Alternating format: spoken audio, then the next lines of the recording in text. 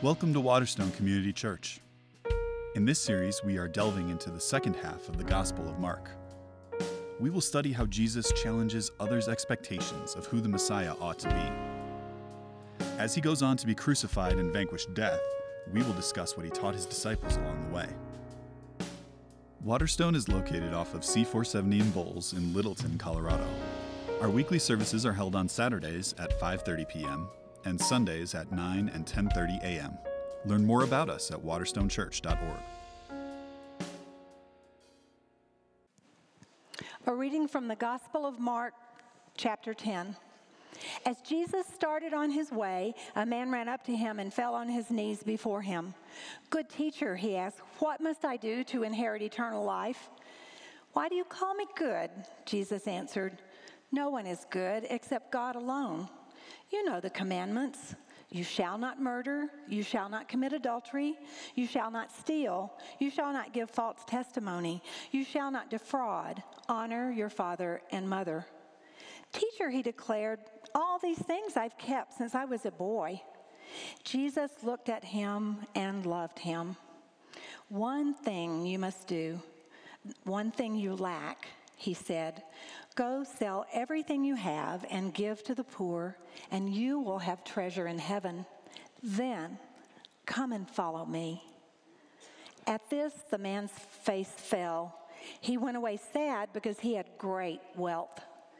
Jesus looked around and said to his disciples, "How hard it is for a rich man to enter the kingdom of God." The disciples were amazed at his words, but Jesus said again, "Children, how hard it is to enter the kingdom of God. It is easier for a camel to go through the eye of a needle than for someone who is rich to enter the kingdom of God." The disciples were even more amazed and said to each other, "Who then can be saved?" Jesus looked at them and said, "With man, this is impossible, but not with God. All things are possible with God." Then Peter spoke up, "We have left everything to follow you." "Truly I tell you," Jesus replied, "no one who has left home or brothers or sisters or mother or father or children or fields for me and the gospel will fail to receive 100 times as much in this present age. Homes, brothers, sisters, mothers, children, fields, along with persecutions, and in the end to come eternal life. But many who are first will be last, and the last first." The word of the Lord. About this sermon, I've got good news and I've got bad news. The bad news is this is one of the most difficult and disturbing passages in the New Testament. If you don't squirm at various points during this sermon, you're not getting it. Jesus is dangerous to our notions of what we think Christianity is. And even more, he's dangerous to what we think means a good life. The good news?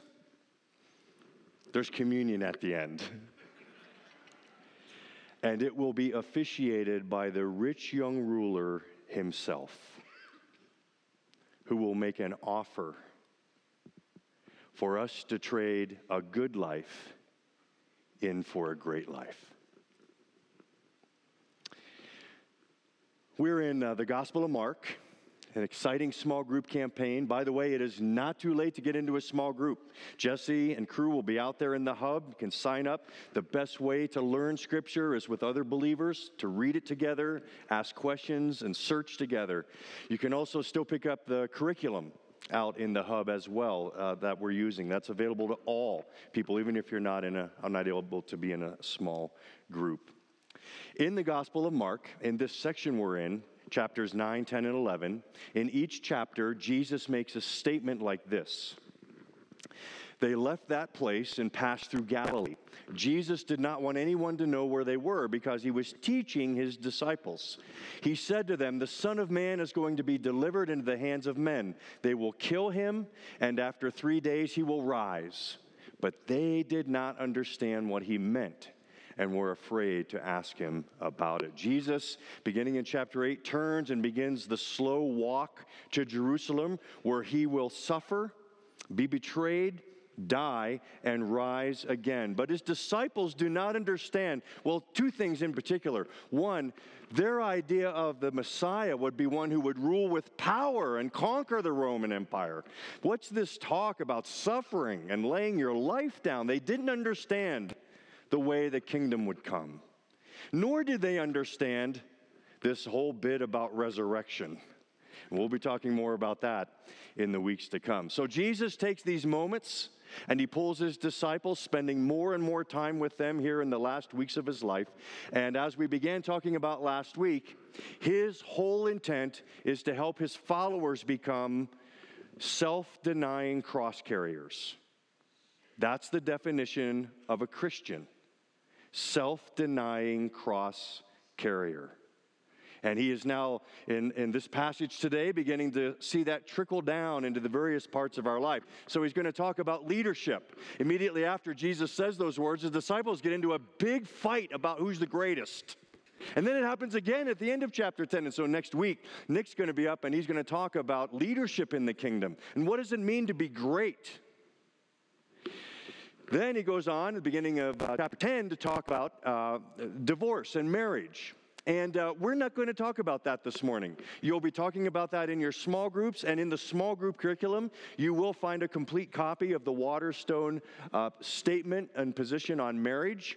And 3 years ago, we did a series here called Modern Family, and we did a message on the parallel passage in Matthew 19 about Jesus' statement on divorce. So I would refer you to that. It's on our website, Modern Family, a sermon on divorce.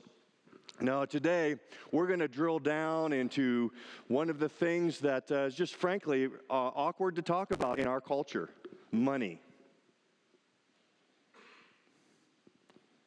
Squirm, money. Let's stick our toe in the water a little bit first and get the temperature. Here it is. Here's the story in a nutshell. A man walks up to Jesus. He says, "How can I gain favor with God?" He's thinking to himself, I think I'm close. I think I'm close. At least I'm on the right path. Jesus responds back to him, "I love you already, but you are not even close. So what I want you to do is sell everything you have.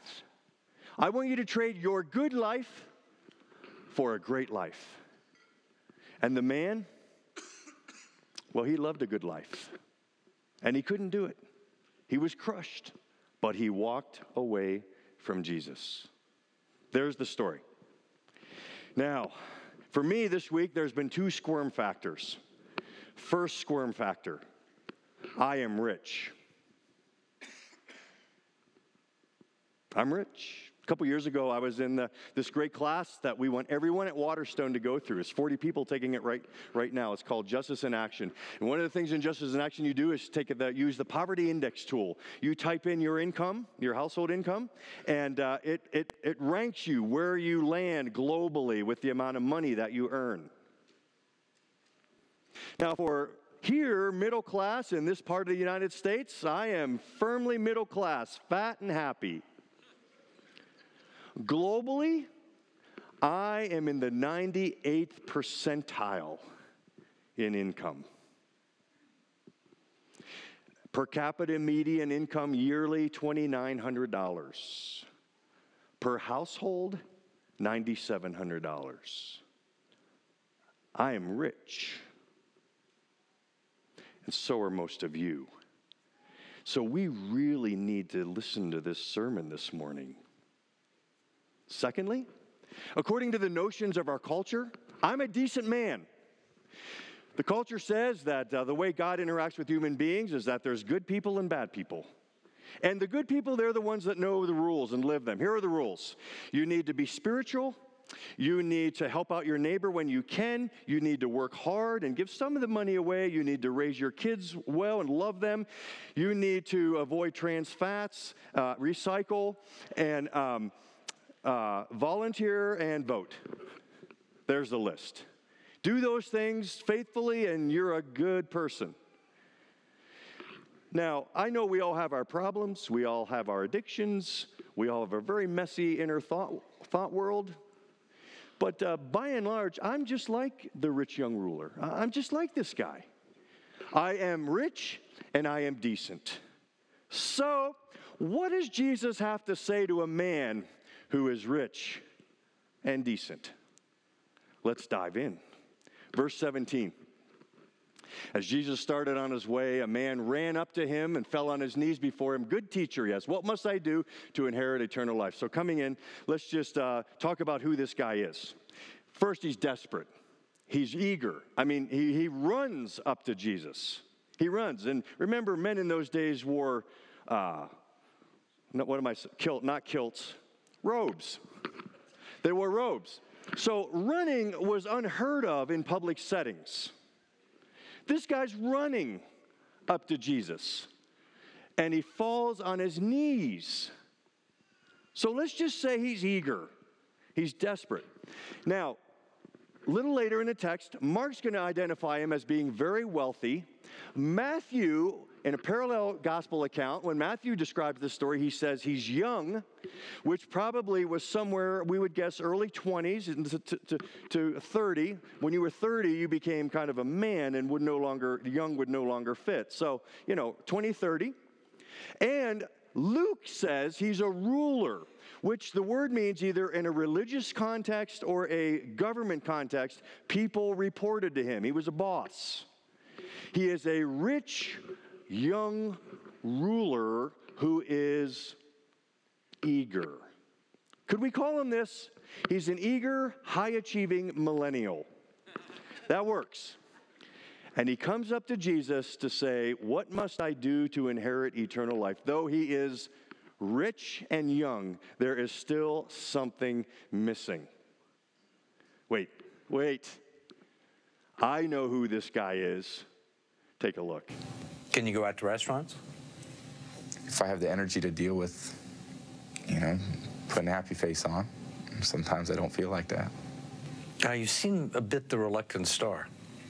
Well, the problem is you can't have one without the other. You can't have the football fame and not the other stuff. So, in a lot of ways, I've created this myself. Just what you always wanted. You're right. It has. And I didn't think it came with all the other baggage, though. The most eligible bachelor in America. Well, it's very flattering. But at the same time, I don't think I sleep any better at night being that. No way. Do you mean like alone or not alone? What did you mean by that? Yeah, that's right. But with all that money, fame, and career accomplishments, we were surprised to hear this from him. Why do I have 3 Super Bowl rings and still think there's something greater out there for me? I mean, maybe a lot of people would say, hey, man, this is what it is. I reached my goal, my dream, my life is... Me, I think, God, it's got to be more than this. What's the answer? I wish I knew. I love playing football, and I love being the quarterback for this team. But at the same time, I think there's a lot of other parts about me that I'm trying to find. So Jesus, you would think, would want Tom Brady on his team. A rich young ruler, an eager, high-achieving millennial. He would want a person like that in his movement. But notice Jesus' answer to the rich young ruler. One answer is totally unexpected. The other is somewhat expected. First is unexpected. Why do you call me good? Jesus answered, no one is good except God alone. It's as if Jesus is trying to pick a fight with the guy. Who are you calling? And the way the Greek sentence is constructed, the me is emphatic. It's like, me? You're calling me good? He is immediately, verbally shoving the guy to get him off balance to say, first of all, who do you think you're talking to? Who's God? And second, what's good? Who's good? Jesus jars him, knocks him off balance, and then he gives him the expected answer.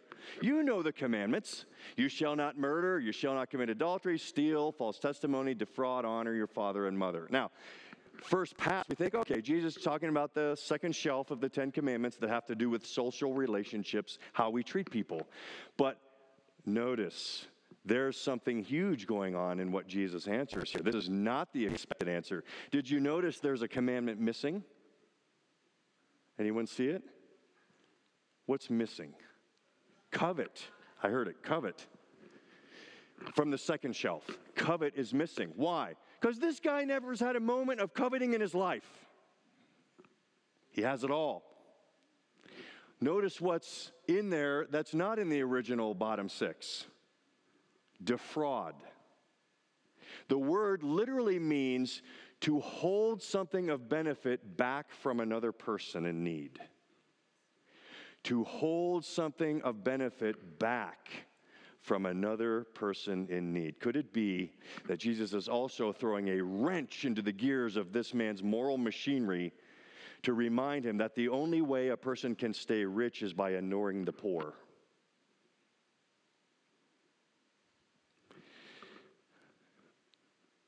The man answers, "Teacher," he declared, knows enough not to call him good again.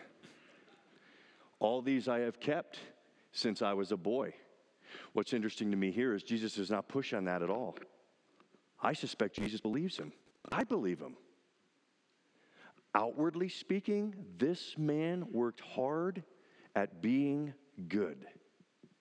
He just couldn't shake the huge hole in his heart.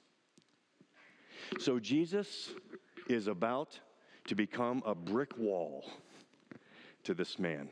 The steel curtain, let's say. He is about to have him run into Jesus and fall flat on his face. Notice what he does in verse 21. Jesus looked at him and loved him. "One thing you lack.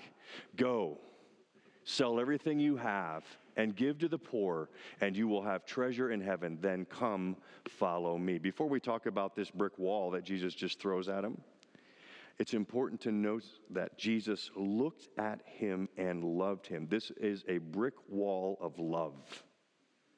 This is the motivation. The word "look" there is interesting. It's the Greek word blepo, but in this particular version of it, it's an intensified compound. It's literally blepo, which means a long, awkward, uncomfortable stare. Jesus drills this man with his eyes. It's the same word used after Peter's denials and the rooster crows, and it says Jesus looked at Peter. This is a gaze that lets the person looking at you understand that he knows everything about you, everything you've ever thought, everything you've ever done, and he's the one looking at you. And how's he going to respond? Is he going to see everything you've done and thought and be disgusted and shocked and walked away? No, he looked at him and loved him. The same way Jesus looks at every one of us in this room and loves us. And he loved him. Now, what does that mean? In our culture, we kind of have this sense that, if you truly love someone, you never question their choices or their lifestyle. That was not Jesus' approach. Jesus' approach was that if you love someone, you tell them the truth. And so Jesus tells them the truth. Go, sell everything you have, give to the poor, follow me. 4 imperative verbs that really mean one thing. Give up the good life for a great life. Jesus is saying to this eager, high-achieving millennial, you want to have eternal life? That is, you want to have intimacy with me? Then you need to change the way you relate to your success and your gifts. You need to repent because you've been using money to heal your heart. You've been asking money to give you security and identity. You've made it a counterfeit God in your life. A person cannot cling to money and find rest in God at the same time. You need to turn from that. So imagine your life without money. Imagine your life without investments and inventories and servants and manners. Imagine that all you have is me. Can you live like that? The man's answer. Verse 22, at this the man's face fell. He went away sad because he had great wealth. Two words. The face fell as one word. It's literally the word lowering. It's used in Matthew 16 to talk about how people watching the weather see the clouds fall when a storm comes in. This man's countenance lowered. Jesus, the storm, entered his life. But he went away sad. That word is used of Jesus when he's praying in the garden and sweating blood. And the text says that he was deeply sad because he knew he would be separated from his Father. Oh, do you see the parallel?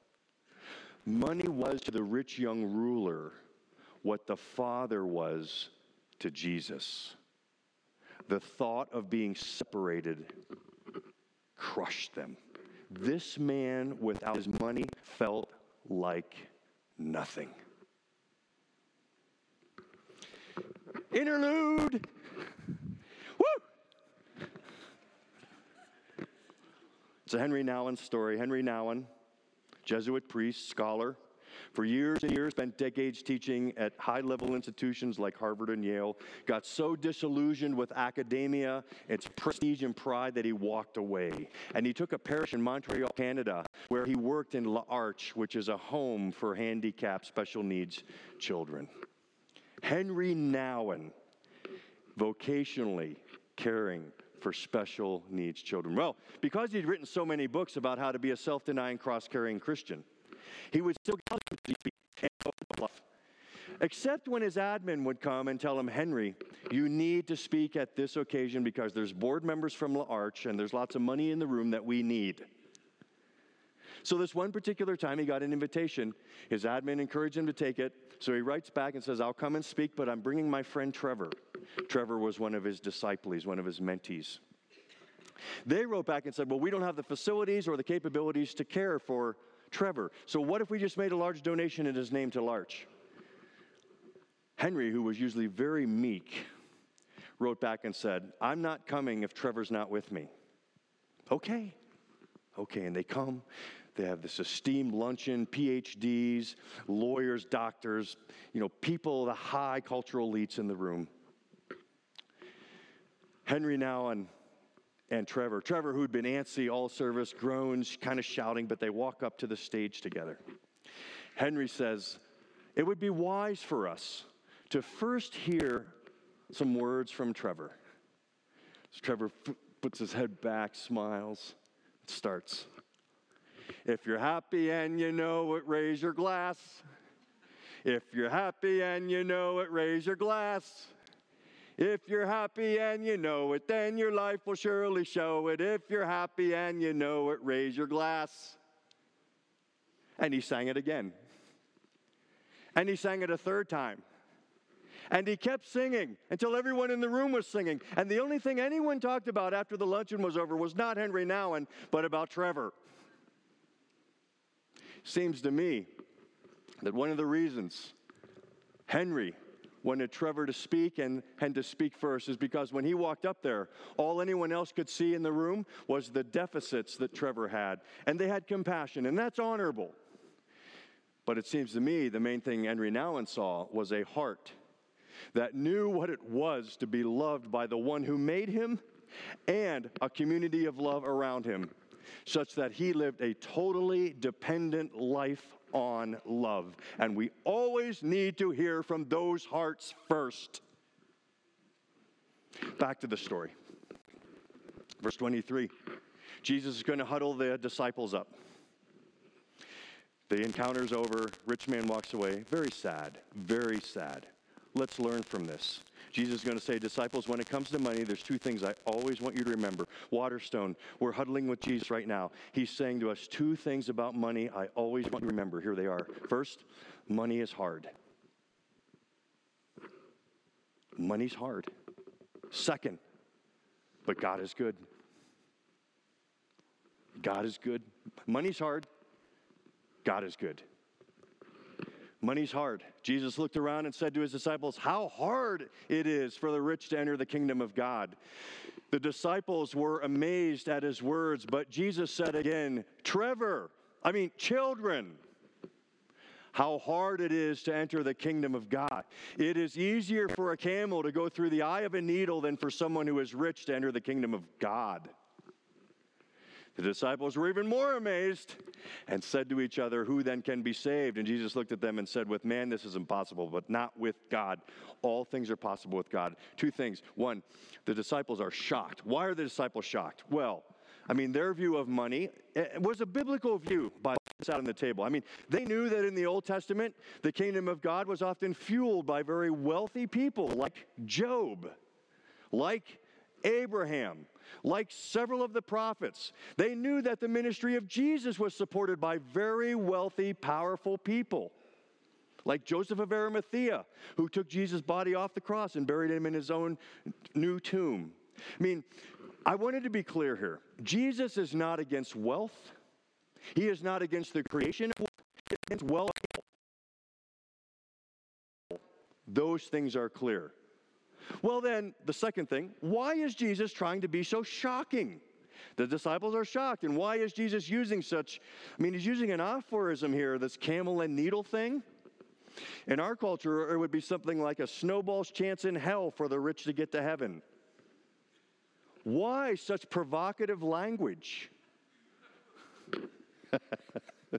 I've been waiting years to use that in a sermon, so here we go.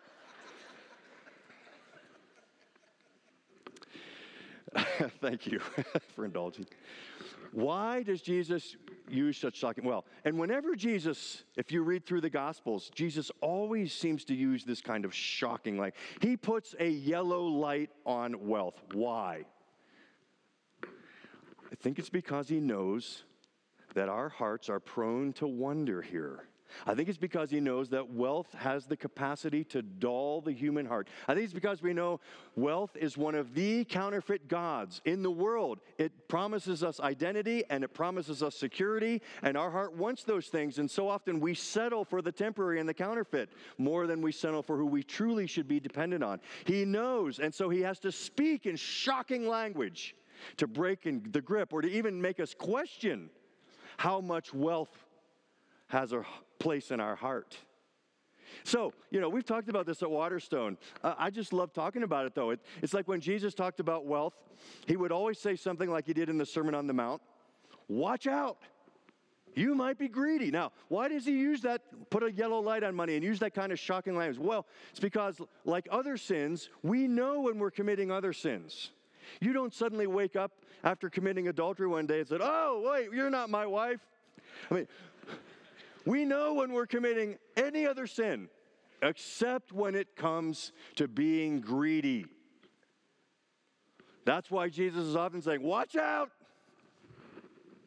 You might be greedy. We always have to question ourselves on it. Listen, I tell people this. We preach messages like this, everyone gets discouraged, and I just want to say to you, rightly so. Jesus wants you in tension with your money. He does.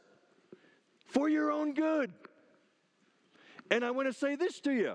The deeper you go into the journey with Jesus, the more tension you're going to have with your money, not less. He's going to be calling you deeper into sacrifice and giving. Deeper and deeper and deeper. He's going to pick on you about your money.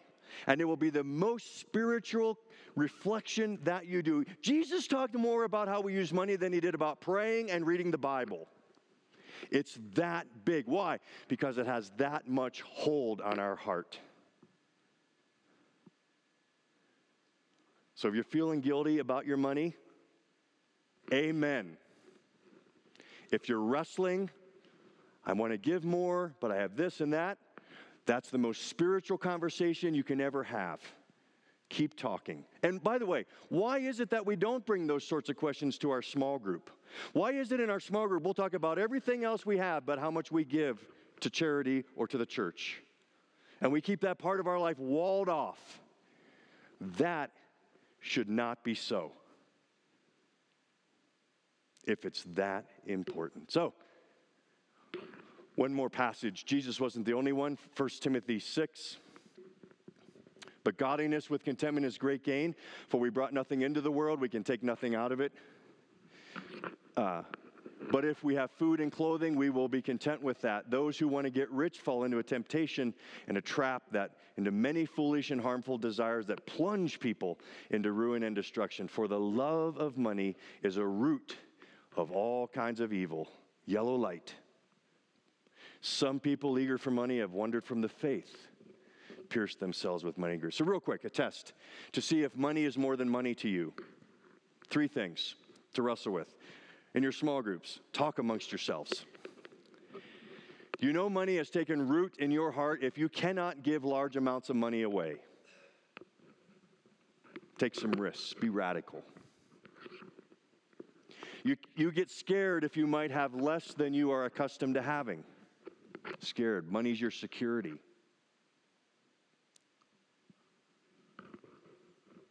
You see people doing better than you even though you work harder than they do. And it gets under your skin.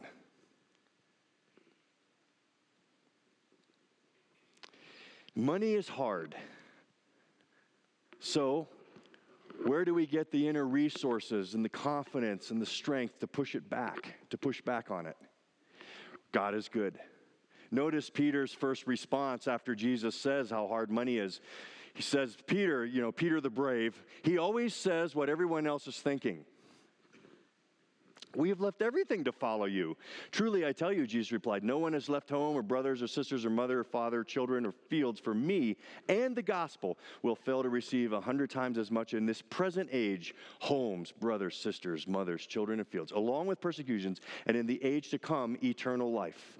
Many who are first will be last, and the last will be first. Jesus is being very blunt. If we're talking about money, he says there's a payoff. Here's why you should be generous. Here's why you should push back the greed in your heart. There's a payoff. He talks first about an afterlife. You might have noticed I conveniently skipped over that part about when you give to the poor, it becomes treasure in heaven. There's a currency in heaven. When we get to heaven 50,000 years from now, what we will feel most gratitude about what we did in this life is what we gave away. That's the currency. In other words, you don't really own anything until you've given it away. Then you get to keep it. Remember which currency you're living life in. He talks about raw kingdom logic. It only makes sense if we understand this and fight to understand this every week. After we die, after a short time here on earth, we live with God in the new heavens and the new earth forever. That should dramatically impact the way we spend our money. Even the pagans have figured this out. The scoundrel Woody Allen said, if man is immortal, I have definitely overpaid for my rug.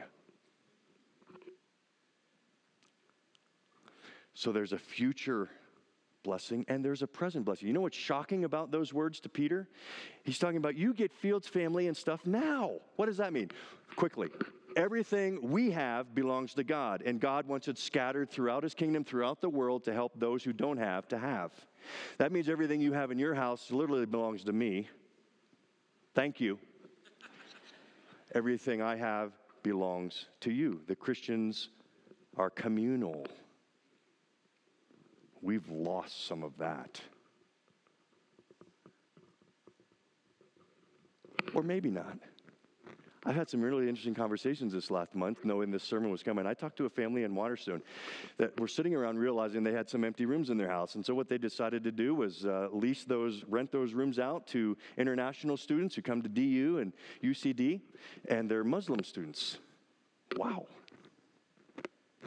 I talked to another young family that has a couple kids, but they have a couple empty rooms in their house, so they decided to get into foster care. Here's an interesting exercise. What if your small group sat around and you counted up the number of empty rooms in your house that get no use? And what if you asked God to come into your conversation and you began to brainstorm about what you could do with those empty rooms? All right. How do we do it? What's the antidote to being the rich young ruler? What's the antidote to greed? How do we get a generous heart? The answer is that we learn to love the rich young ruler. Now, here's what I mean. Do you remember in the text when Jesus looked at the rich young ruler and said he loved him?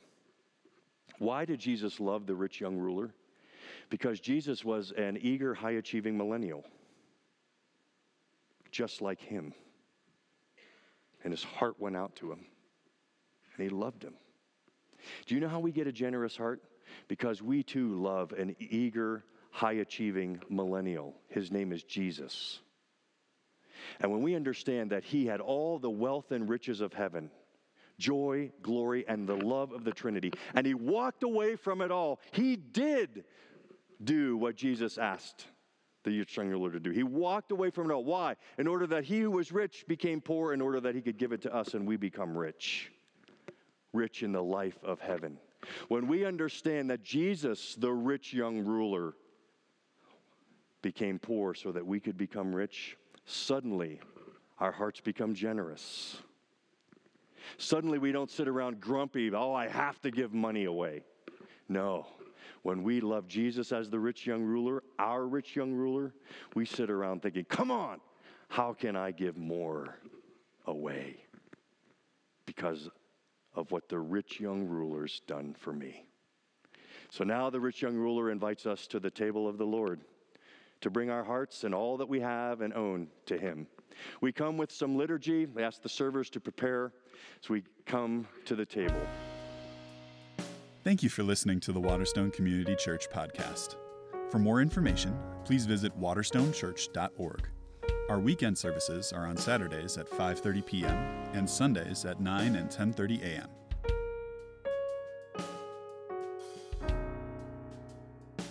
Thanks for listening.